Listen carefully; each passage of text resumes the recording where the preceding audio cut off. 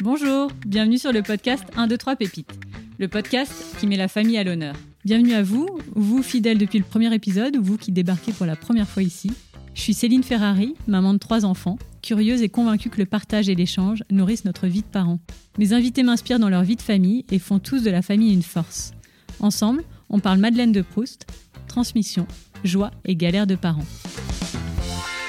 Aujourd'hui, je reçois une maman belge, ultra dynamique, qui a toujours 1000 idées pour passer du bon temps avec son fils, qui accorde une place importante à la famille dans sa vie et dans son job. J'ai nommé Déborah, connue sous le blog et l'Insta du même nom, See You Son. Ensemble, on a parlé de liberté, de comment vivre une maternité décomplexée, autant que possible, loin des injonctions. On a parlé du choix assumé d'avoir un enfant unique. Déborah s'est aussi confiée sur sa relation avec sa maman pour la première fois, ni bonne ni mauvaise, mais qui a clairement orienté sa manière d'être avec son fils Ezra. Je vous laisse en bonne compagnie et vous souhaite une belle écoute. Bonjour Déborah. Salut Céline. Merci d'avoir un petit temps avec moi. Là, on est chacune derrière notre écran. C'est moins sympa qu'en vrai, mais je suis quand même très contente d'avoir un petit temps avec toi. Ben moi aussi, je suis très très contente de participer à ton podcast. Je me réjouis. Alors Déborah, pour démarrer, je demande toujours la Madeleine de Proust de mes invités. Alors avant même d'échanger, c'est quoi ta Madeleine de Proust ? Eh bien, je dirais que c'est l'odeur de la crème solaire. J'ai des relations pas vraiment conflictuelles avec mes parents parce que les années passant fait que tout s'est apaisé. Mais on a quand même quelques bons souvenirs ensemble et je pense que les vacances, c'est quelque chose qui m'a toujours animée. Et je me souviens vraiment de ma mère qui m'étale de la crème solaire, tu vois, la crème Nivea. Voilà, c'était vraiment ça à l'époque. Et en fait, à chaque fois que j'en achète et que j'en mets à mon fils, je me souviens de mes petites sensations d'enfant, de liberté, la liberté absolue que les vacances t'apportent. Tu vois, la mer face à toi, cette envie d'aller plonger dans les vagues quand c'est pas encore arrivé, que ça va être ta première fois dans l'eau et que t'es surexcité, que tu viens d'arriver en vacances. Donc ouais, je dirais que c'est ça, la crème solaire. Et finalement, vu qu'on a vécu en Californie et tout, ça m'accompagne beaucoup, la crème solaire. Oh là là, il y a eu plein d'infos dans cette mini-présentation. Tu vois, tu as dit le mot liberté, on va beaucoup en parler. Tu as parlé de la Californie parce que vous êtes une famille d'expats aussi. Bon, il y a plein de choses. J'ai pensé à toi parce que je te suis sur Instagram et puis je sais que tu es clairement autant que moi une fan de tout ce qui touche à la maternité. Ouais. Tu as un blog sur la maternité, tu as un livre, tu as un compte Insta que tu nourris beaucoup, tu as même un podcast. On va parler de tout ça et tu es aussi journaliste freelance. Est-ce que parmi cette présentation très succincte, tu as autre chose à me partager sur toi et puis ensuite, est-ce que tu peux me présenter ta petite famille ? Bah non, je pense que tu as bien résumé la situation. Je suis multicasquette, mais finalement, ça tend toujours vers un... Je me suis rendu compte de ça justement en préparant ton podcast, tu vois, en préparant une sorte de micro-bio au comment est-ce qu'on se présente. Et c'est vrai que moi, je tends toujours vers un truc, c'est donner un peu la parole aux gens sur des sujets qui me touchent. Et en l'occurrence, ces dernières années, c'est clairement la parentalité, la maternité. Donc, pour la petite présentation, donc je m'appelle Déborah, j'ai 37 ans. Je suis mariée avec un homme formidable qui s'appelle Dan et qui travaille avec moi sur à peu près tous mes projets et qui est d'un grand soutien. Et alors, on a un petit garçon ensemble qui s'appelle Ezra, enfin petit, qui n'est plus si petit que ça, il a 6 ans et demi. Est-ce qu'il y a un élément marquant qui fait que tu es la Déborah d'aujourd'hui ? L'élément marquant, c'est ma relation, je crois, avec ma mère. La relation avec ma mère n'est pas du tout celle que j'ai avec mon fils. C'est-à-dire que je ne m'entendais pas, je n'ai pas de souvenir de m'être vraiment bien entendue avec ma maman. Ça ne veut pas dire qu'on se déteste, mais on n'a jamais vraiment rien partagé ensemble. Et je pense que je suis devenue la mère que je suis, peut-être un peu en réaction avec la mère que j'ai eue. Et en fait, je pense que c'est intéressant et important de le dire aussi aux gens. On n'est pas obligé de reproduire le schéma familial du tout. On peut tout à fait trouver son bonheur. Moi, j'ai eu des relations tendues avec ma mère, mais ça ne me pourrit pas dans ma relation avec mon fils. Ça ne m'empêche pas d'avancer. Je ne me noie pas en me demandant, mon Dieu, est-ce qu'un jour j'aurai des relations comme ça avec mon fils ? Je suis très, très épanouie, très tranquille dans ma relation avec mon fils, même si ça a été compliqué avec ma mère. Et je trouve ça assez important aussi de se dire qu'on n'est pas obligé de reproduire le schéma familial dans lequel on a grandi. Ouais, hyper important et on le dit beaucoup, que soit justement on reproduit, soit justement on s'en détache. Donc dans ton cas, en effet, vu tout ce que tu partages sur la maternité, ton fils, ta relation à ton fils, j'imagine que c'est un beau parcours et une belle fierté d'avoir pu te détacher de ton modèle et ton histoire dans ces cas-là. Oui, et à la fois, je ne déteste pas ma mère et je crois qu'en étant devenue mère, je la comprends sur certains points que je comprenais peut-être pas avant, tu vois. Donc, moi, je suis en paix. J'avais déjà réglé mes trucs avant d'avoir un enfant, tu vois. J'avais déjà fait un deuil d'une relation que je n'aurais jamais avec ma mère.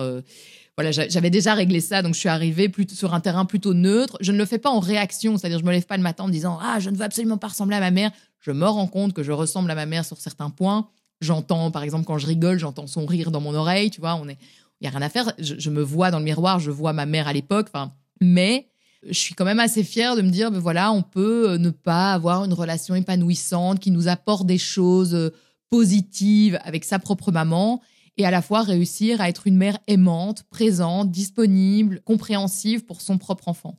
Est-ce que tu te doutais que, justement, au regard de cette histoire, que tu aurais une maternité si réjouissante? On ne se connaît pas, mais tu vois, de ce que tu partages sur la maternité, je sens que c'est une aventure qui te plaît beaucoup, dans laquelle tu t'investis beaucoup. Est-ce que tu t'attendais à être ce genre de mère? Non, absolument pas. Je pense que je me disais que je serais crispée, impatiente. J'avais peur de pas savoir me rendre disponible, tu vois, moi, je passe tous mes mercredis après-midi avec mon fils et j'avais peur de pas y arriver, de pas être capable de lui donner du temps. J'avais peur d'être saoulée, d'être agacée, parce que j'ai vu ma mère être agacée par moi. Et donc, je me disais, oh mon Dieu, j'espère que je serai pas comme ça avec mon fils, parce que c'était assez douloureux tu vois, des soupirs, des yeux qui se lèvent au ciel et des petits trucs du quotidien, tu vois. Et en fait, tu sais, ce qui m'a sauvée, je crois, c'est un pur hasard. Enfin, je ne sais pas, ou bien la vie est bien faite. Mais j'avais très peur d'avoir une fille. Et en fait, j'ai eu un petit garçon et ça a été un soulagement dingue quand on m'a dit que c'était un garçon. Ouais, pour donc, se détacher aussi d'un certain mimétisme. Oh ouais, je pense inconsciemment. Enfin, je ne savais pas à quel point ça allait être un truc hyper, tu vois, dans le soulagement d'apprendre que c'était un petit garçon. Mais quand je l'ai su, je me suis dit, ouf, je peux tout inventer, quoi. Tu vois, c'est pas la relation que j'ai eue, c'est autre chose. Et donc, ça m'appartient. Et donc, je ne vais pas vivre sur les cendres de ma relation avec ma mère. Et ça m'a permis d'aller tout de suite de l'avant et d'inventer autre chose. J'aime bien l'idée de me dire que moi et mon fils, on s'est trouvés.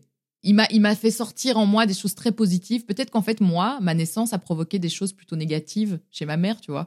Je sais pas quelle femme elle était au moment où elle a accouché. J'en sais rien. Et peut-être qu'à ce moment-là de sa vie, le fait d'avoir une fille, peut-être, je sais pas où elle en était dans sa relation avec mon père. En fait, tu sais jamais qui sont vraiment tes parents, mais peut-être que je suis arrivée à un moment où ça a titillé des choses chez elle qui n'étaient pas forcément... Tu sais comme on peut avoir une relation amoureuse qui ne nous réussit pas. On peut aimer très fort quelqu'un, mais qui ne fait ressortir chez nous que des points horribles, tu vois, que les traits de nos caractères difficiles. Et moi, j'ai l'impression que quand j'étais dans la même pièce que ma mère, c'est ça que je réveillais chez elle, de l'agacement. Ah, c'est dur et en même temps, c'est hyper cool de l'entendre dire. Je trouve que c'est courageux. Et c'est quoi le plus beau et le plus dur, d'après toi, dans cette vie de maman? Alors, le plus beau, c'est tout l'amour que ça t'apporte. C'est incroyable. Je ne savais pas que c'était possible. Enfin, je me doutais, je l'avais lu, on me l'avait dit, mais il faut le vivre pour savoir à quel point c'est fort. Et le plus dur, c'est qu'en fait, tu es un peu livré à toi-même, dans le sens où tu es responsable de cet enfant. Et c'est une responsabilité, mais tellement immense. Tu es responsable de sa survie, de son bonheur, en tout cas, sur le début de sa vie. Après, ça ne t'appartient plus. Tu ne peux que lui donner... Tu infuses, en fait, tu lui mets des trucs en lui et t'espères que ça va bien pousser, tu vois. que ça va bien se transformer, que les petits bourgeons que t'es en train de créer vont donner des super fleurs après, quoi. Mais t'en sais rien, tu vois. Il est possible qu'il y ait une tempête et que, en fait, les fleurs, elles sortent jamais. Et donc, du coup, je trouve ça très, très perturbant de te dire, tiens, est-ce que ce que je lui donne aujourd'hui, ça sera les bonnes armes pour l'après. Et ça, je trouve ça dur. Moi, c'est un questionnement permanent, quotidien, épuisant, que je m'inflige. Et j'aime bien dire que 1, 2, 3 pépites, mon podcast, c'est aussi une façon de kiffer sa vie de famille, de savourer. Comment tu fais, toi, pour savourer ta vie de famille? Je coupe mon téléphone. En tout cas, mon téléphone est toujours en silencieux. Ça, c'est une règle de vie. Et je fais des choses. Je sors de chez moi. Je trouve que c'est plus facile de déconnecter et de vraiment passer du temps ensemble quand tu n'es pas dans ton environnement habituel, dans ton salon, dans ta chambre, où là, t'es rattrapé par tes petits trucs, par tes lessives à faire, par le boulot vite à finir, parce que télétravail, maintenant, voilà, on travaille tous chez nous. Donc moi, dès que je sors de chez moi, je trouve ça vachement plus facile d'être à fond dans ma vie de famille, hyper présente, à l'écoute des deux, et de passer vraiment un bon moment ensemble. Donc je dirais, je sors de chez moi et je fais des choses. Je te le disais en préparant cette interview, vraiment, ce qui me sautait aux yeux, c'était la liberté. C'est ce fil rouge, moi, qui je trouve, transparaît dans tout ce que tu partages. Donc, maternité rime avec liberté, ce sera peut-être même le titre de l'épisode, je vais voir. Qu'est-ce que tu en penses ? Mais c'est marrant, hein, parce que du coup, vu qu'on a discuté de ma mère, je me rends compte que peut-être qu'en fait, cette envie de liberté, ça vient de là. Je trouvais que ma mère était pas très libre dans la vie. Elle s'est empêchée beaucoup de choses. Elle se plaignait beaucoup de quand je suis née. Elle avait dû arrêter de travailler, tu vois, alors que personne lui a demandé. Enfin, en tout cas, moi, je lui ai pas demandé. C'est intéressant parce que là, je me dis, mais peut-être ça vient de là, en fait. Ce besoin absolu de faire exactement ce que je veux et de m'accorder toutes les libertés que je veux. De profiter du fait d'être né dans un pays qui te permet de faire des choses, de voyager. Tu vois, on a un bon passeport et tout. Et donc, j'ai envie de parcourir le monde, mais pas forcément en termes de voyage, mais vraiment de profiter de tout ce que la vie a à t'offrir, quoi. Et donc, en maternité aussi, en parentalité aussi, clairement, j'ai envie...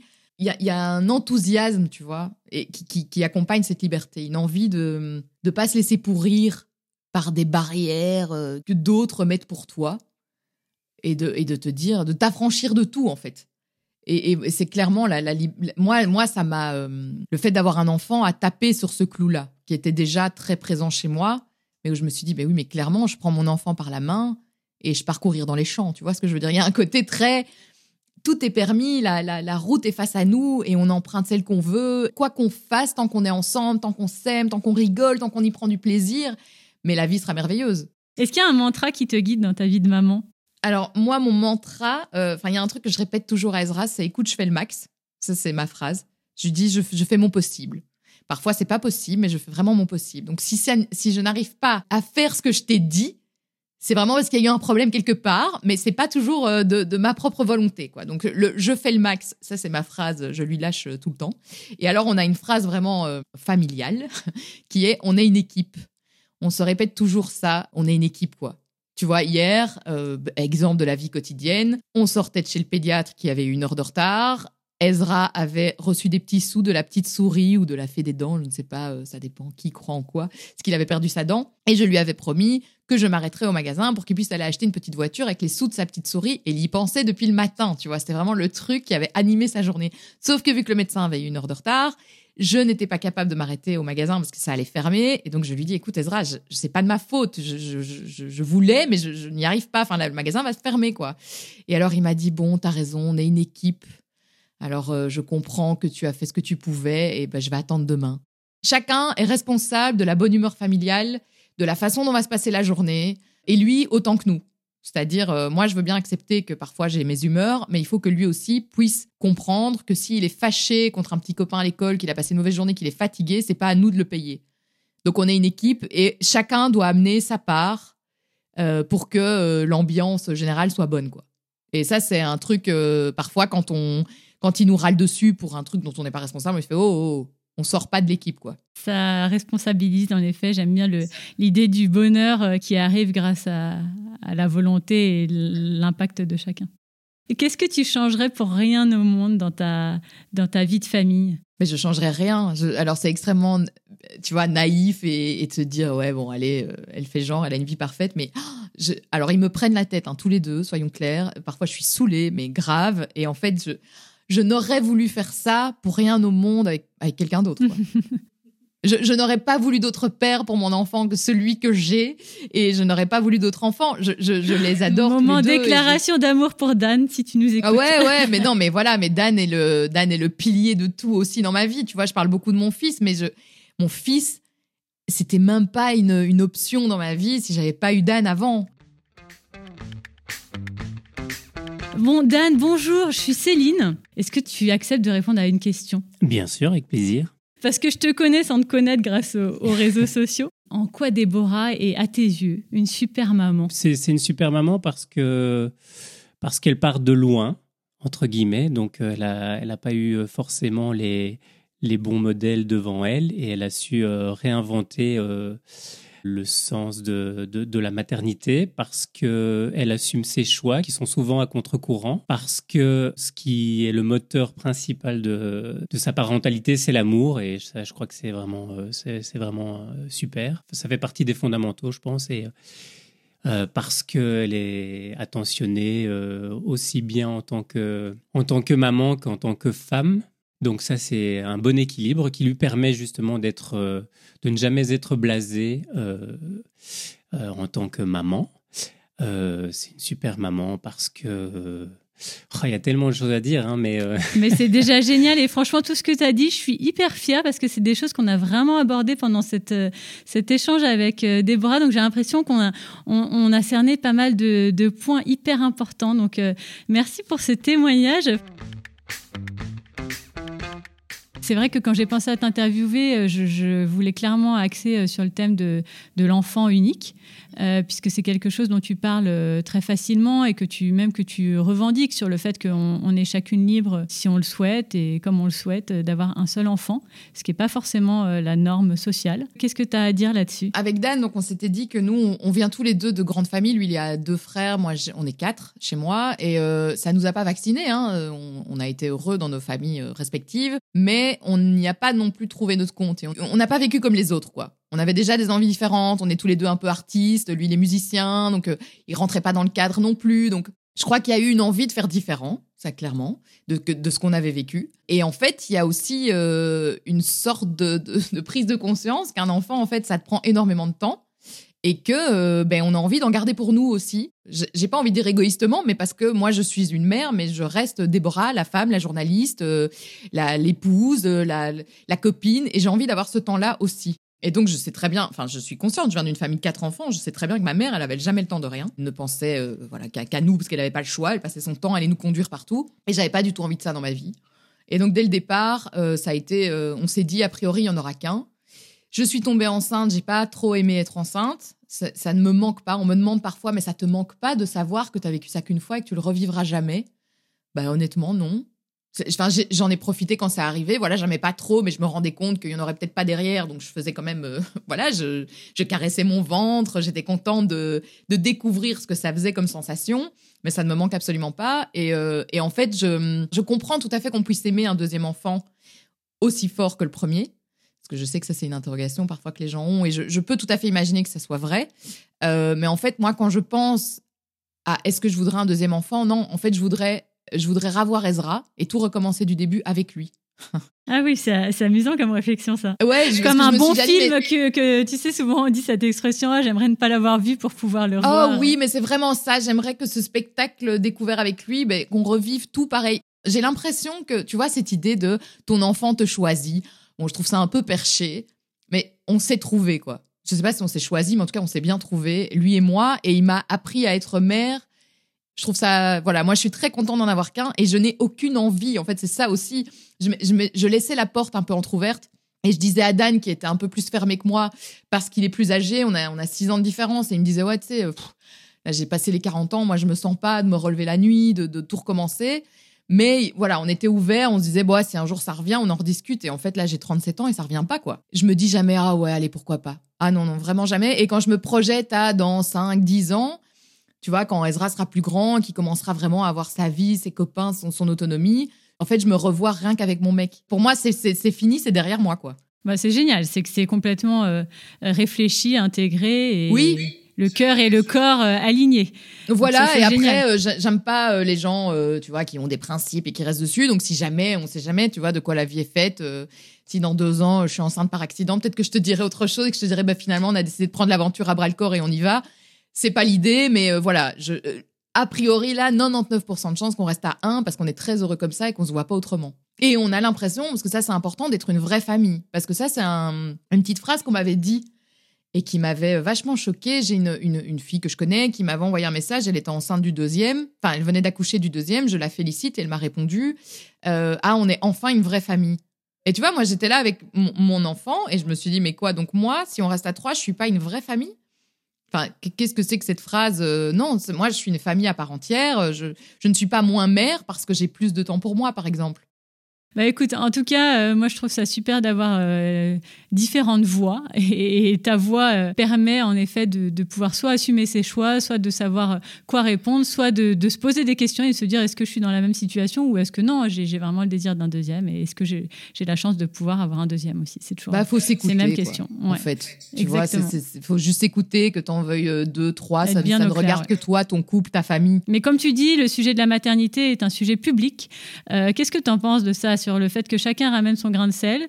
Tu en as fait même un fil rouge de ton livre. En fait, tu as écrit un livre qui s'appelle Journal de bord d'une maternité décomplexée. Et ce que j'ai beaucoup aimé, donc tu passes du test de grossesse à toutes les étapes jusqu'aux premières années de l'enfant. Et à chaque fois, à chaque thème, tu reprends une phrase ou une scène de la vie quotidienne que tu as dit ou entendu. Ouais, et puis il y a une idée, je trouve, quand on parle de maternité, tout le monde a l'impression qu'il a raison. Et je pense que ça, j'insiste bien, je pense dans mon livre là-dessus, en tout cas j'espère que c'est bien perçu, mais moi, j'ai pas du tout l'impression d'avoir raison. Dans ce que je te dis ici, c'est ma vérité, elle m'appartient, c'est comme ça que moi je ressens les choses, mais je les ressens comme ça parce que j'ai ce passif-là, parce que j'ai ce caractère-là, parce que j'ai vécu ce que j'ai vécu. Et donc je pense qu'on a personne n'a la vérité absolue, tu vois. Et je pense, et c'est ça qui m'étonne dans ce truc de maternité, c'est que tous les gens qui viennent te donner leur avis, ils ont l'impression qu'ils ont inventé le truc, quoi.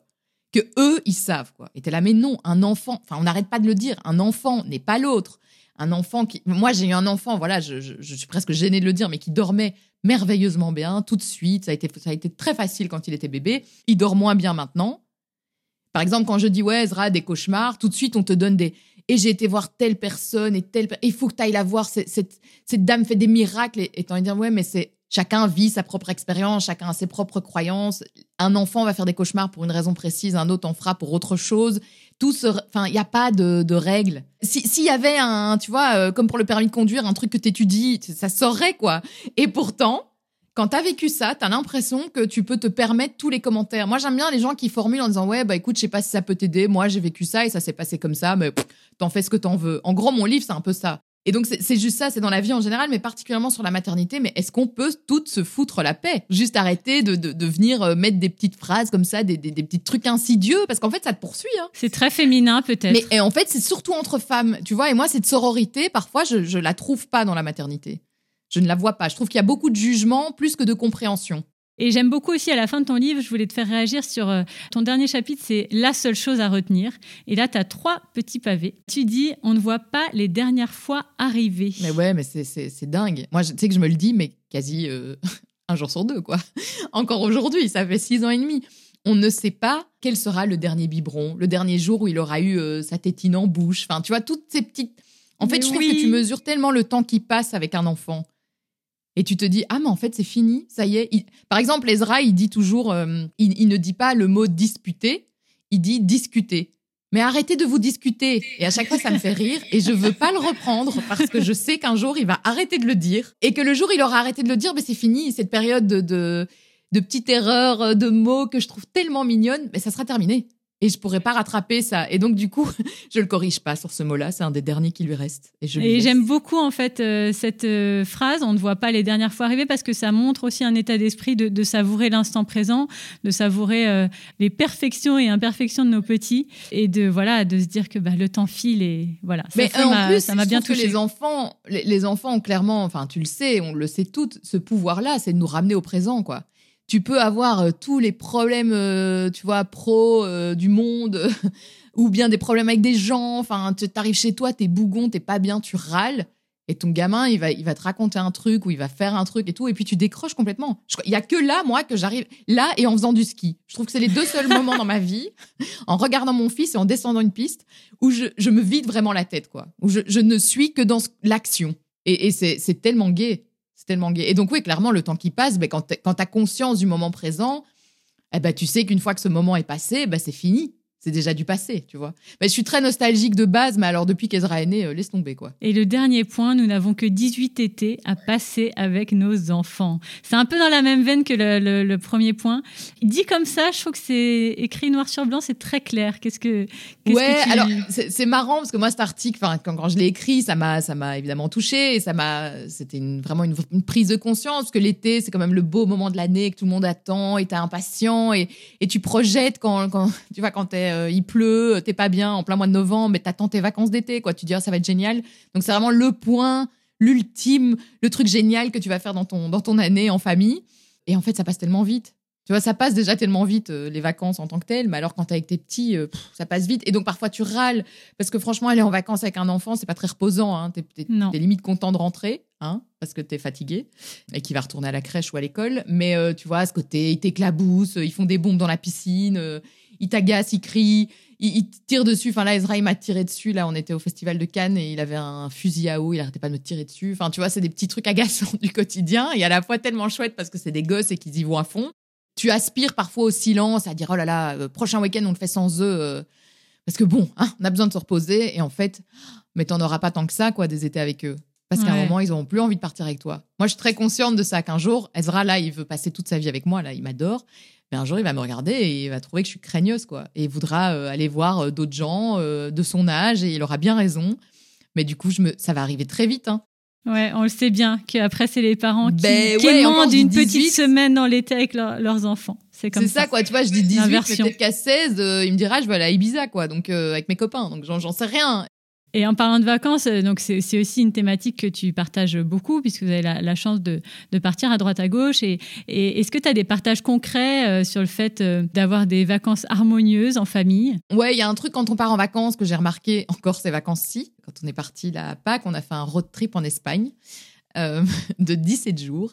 Et en fait, à chaque fois qu'on part en vacances ou qu'on s'expatrie ou quoi, on est tous très énervés. Mais en fait, on a tous du mal à passer en mode ok, on est en famille, on est à 3 pour un long moment et ça va être cool. On est tous tendus, on a tous Dan et moi on a clôturé nos trucs de boulot, donc on est encore un peu sur les nerfs parce qu'on a dû se dépêcher, on a dû clôturer. Ezra, tout ce qu'on a mis dans sa valise, il s'est amusé à l'enlever pour aller la mettre ailleurs parce qu'il a voulu rajouter un jouet en cachette. Enfin, tu vois, il fait un peu sa vie quoi maintenant. Et lui, il a un peu du mal aussi, c'est marrant, à passer du mode école à je suis avec papa et maman. Donc il nous parle toujours super mal quand on part en vacances. Mais tu vois, genre, il nous répond, quoi. Alors qu'il fait jamais ça d'habitude. Et j'ai déjà remarqué que c'est systématiquement quand on part en vacances où il est agacé par nous ou, je sais pas, il nous envoie vraiment sur les roses quand on lui dit un truc. Et donc, il y a toujours un gros pétage de plomb au début des vacances. Un nouveau rythme à trouver, quoi. Ouais. Et alors, au moment où tout le monde a lâché son truc, ou il y en a peut-être un qui a pleuré. Bon, parfois moi, parfois Ezra. Voilà. D'énervement, quoi. Et de se dire, tu vois, moi, j'ai toujours envie que tout soit parfait. Et je sais très bien que c'est n'importe quoi. Pourquoi tout d'un coup, en vacances, j'ai envie que tout soit parfait, alors que dans ma vie quotidienne, j'admets que ça soit toujours le bordel. C'est improbable de se dire, en vacances, il faut que tout soit parfait. Mais pourquoi? Oui, mais parce qu'on idéalise en effet cette période tant attendue, je pense. Alors qu'en fait, non, les vacances, c'est le bordel comme quand c'est dans ta vie et c'est très bien comme ça. Mais je sais pas, il y a cette sorte de pression qu'on se met, enfin que je me mets à moi-même en me disant, il faut que ça soit inoubliable. Et puis en fait, on redescend tous et puis ça redevient cool et on se retrouve, quoi. Mais il y a toujours 2 jours, les 2 premiers jours, c'est jamais. Mais maintenant que je le sais. Ouais, ça aide, j'imagine. Ouais, je le prenais assez cool en Espagne, tu vois, ça gueulait un peu. Je me disais, je sais, ça va passer. Après, ça va être bien. C'est l'expérience. Voilà, faut admettre, quoi. Faut se dire, c'est un petit réajustement, on va dire ça. Et d'ailleurs, tu es toujours très inventive dans les activités pour enfants. Enfin, sur ton blog, tu partages énormément de bonnes idées. D'où te vient cette créativité? Et puis comment t'as eu envie de le partager? Ouais, j'aime pas m'ennuyer.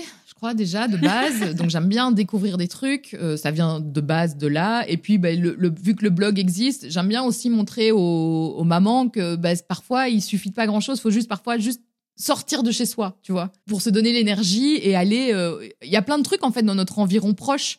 C'est juste que quand on est englué dans le quotidien, on n'y pense pas, on n'a pas le réflexe, on a toujours l'impression que pour découvrir des trucs, il faut partir loin de chez soi, mais c'est pas vrai, tu vois, t'as des trucs dans ton environnement immédiat. Super cool. Là, Ezra a fait du karting à 6 ans. Je savais même pas que c'était possible. Et le karting, on passe devant chaque fois qu'on sort de l'école, tu vois. Donc, c'est vraiment sur notre route. Si j'avais pas eu le blog, j'aurais jamais pensé m'arrêter. Et là, je me suis dit, tiens, je vais une fois aller voir. Est-ce que pour les gamins, c'est possible? Et c'était juste génial comme expérience pour lui, pour moi. Enfin, c'était vraiment top.